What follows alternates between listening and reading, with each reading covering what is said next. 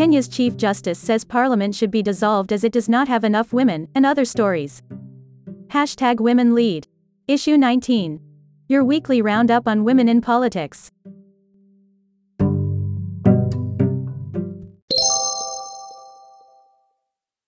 Hello and welcome to Issue 19. Anna Lynch, a fellow writer, recently wrote Why Women Are Essential in Legislatures. Citing several examples from U.S. politics, she pointed out that male legislators do not understand how the female body works but often end up designing laws that can adversely affect women and girls. Monday, September 28, is International Safe Abortion Day, an important day to raise awareness about ensuring access to safe abortion services for women around the world. Abortion, as we know, is a deeply contested political issue in several communities and countries. It is also a heavily legislated issue. And this means our lawmakers can significantly impact the kind of policies that facilitate or hinder women's access to safe abortion services. Earlier this month, I wrote about the implications of the time limits set for abortion by the law in India. India is currently in the process of amending its abortion laws, but it is not alone in this. Several parliaments around the world are currently deliberating on abortion, from Argentina, Colombia, and Ireland, to Malawi, Poland, and Slovakia. Tomorrow let's stop and ask ourselves, what are the implications of predominantly male parliaments deciding abortion, and sexual and reproductive health policies? Can we bring women-centric laws without even having enough women steering that legislative process? We'd love to hear your thoughts. Now on to this week's updates, with a fascinating development from Kenya in the deep dive. If you missed last week's issue, I have linked it on screen. Quick updates. 1. Talking of abortion, the choice of the judge who will replace feminist icon Ruth Bader Ginsburg on the U.S. Supreme Court could mean a world of difference for abortion rights in the country. With the presidential elections just weeks away, Donald Trump has picked Amy Coney Barrett for the post. Barrett's strong anti-abortion views are well known. If confirmed, Barrett could spend decades in the top court. But Trump's decision is also a matter of political morality, and two women senators of his own party are opposing it. Susan Collins and Lisa Murkowski want the appointment to be made after the election results are out, as a matter of principle. Murkowski said, "I did not support taking up a nomination made by Democrat Barack Obama 8 months before the 2016 election to fill the vacancy created by the passing of Justice Scalia. We are now even closer to the 2020 election and I believe the same standard must apply." But thanks to a Republican majority of 53 to 47 in the Senate, Trump is well placed to easily get away with his decision. 2. Australian politician Susan Ryan, a champion of women's rights, passed away earlier today. In the 1980s, Ryan had become the first woman cabinet minister of the Labour Party.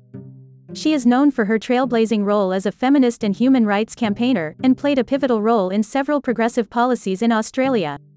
Ryan was the architect of the Sex Discrimination Act 1984, which outlawed discrimination on the basis of sex, marital status, and pregnancy. She later reflected on it as, "Probably the most useful thing I've done in my life," reported the Sydney Morning Herald. Ryan entered the Senate in 1975, and was a member for 12 years. She held several cabinet positions, including the Minister of Education and Youth Affairs, and Minister for Women. Remembering her, Julia Gillard, former Prime Minister of Australia, tweeted, "I am shocked and saddened that we have lost feminist hero and Labour giant, Susan Ryan. Every Australian's life has been improved by her leadership on gender equality. She blazed the trail for Labour women, including me. I honour a woman of courage and true believer." Watch. Revisiting the Revolution, Susan Ryan talks equality. Linked on screen. 3. We have been bringing you regular updates from Belarus, where women have been challenging and leading protests against longtime President Alexander Lukashenko. 3 women, Svitlana Tikhanovskaya, Veronika Tsepkalo, and Maria Kolesnikova, had come together to challenge him in the presidential election. But after the results, Tikhanovskaya and Tsepkalo had to flee the country, and Kolesnikova was abducted. But ever since, thousands of women have been out on the streets leading the resistance. Among them is Nina Baginskaya, a 73-year-old great-grandmother, whose videos confronting the Belarusian riot police have been going viral.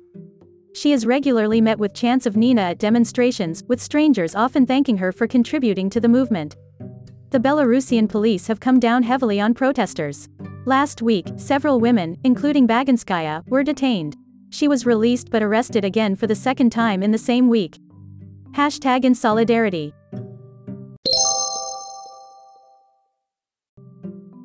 Deep dive. Kenya.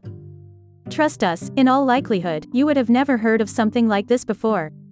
There has been a call to dissolve the Kenyan parliament for its failure to implement a constitutional provision that provides for gender-diverse representation. No, we are not making this up.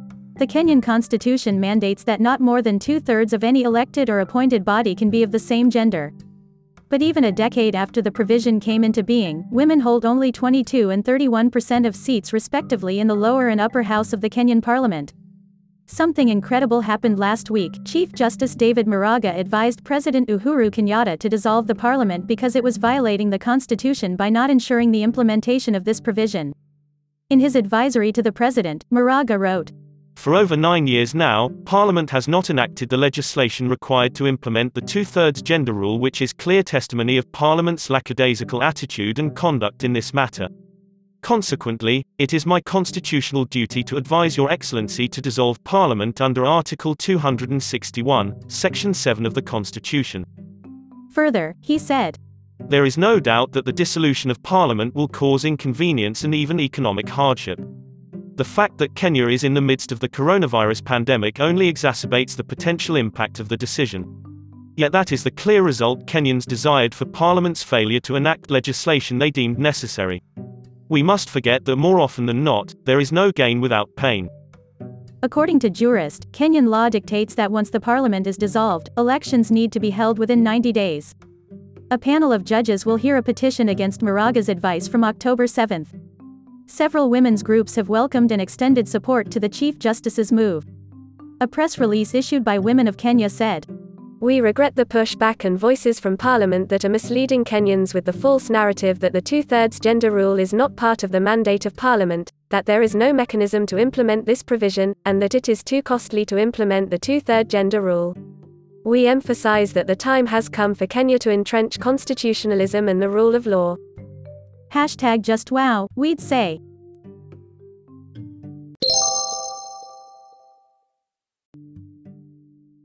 Reflections and reads. Links available on screen.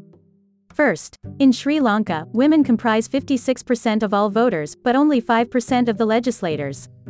Bansari Kamdar explores the reasons behind the skew in this report for The Diplomat. Second, in an interview with Ziad Masroor Khan, Fazia Kufi, one of the 4 women negotiating peace with the Taliban, says she hopes all 21 members, not just the 4 women, on the delegation, will work towards protecting women's rights. Third, Ben Judah profiles European Commission President Ursula von der Leyen in The Critic, and explores if she would be able to drive the EU towards triumph or failure. Before we leave, could we ask you for a small favor? If you liked this issue, please share it in your networks and on social media. If you didn't, tell us what we could have done better by replying to this email. Thank you. We'll see you next weekend with issue 20.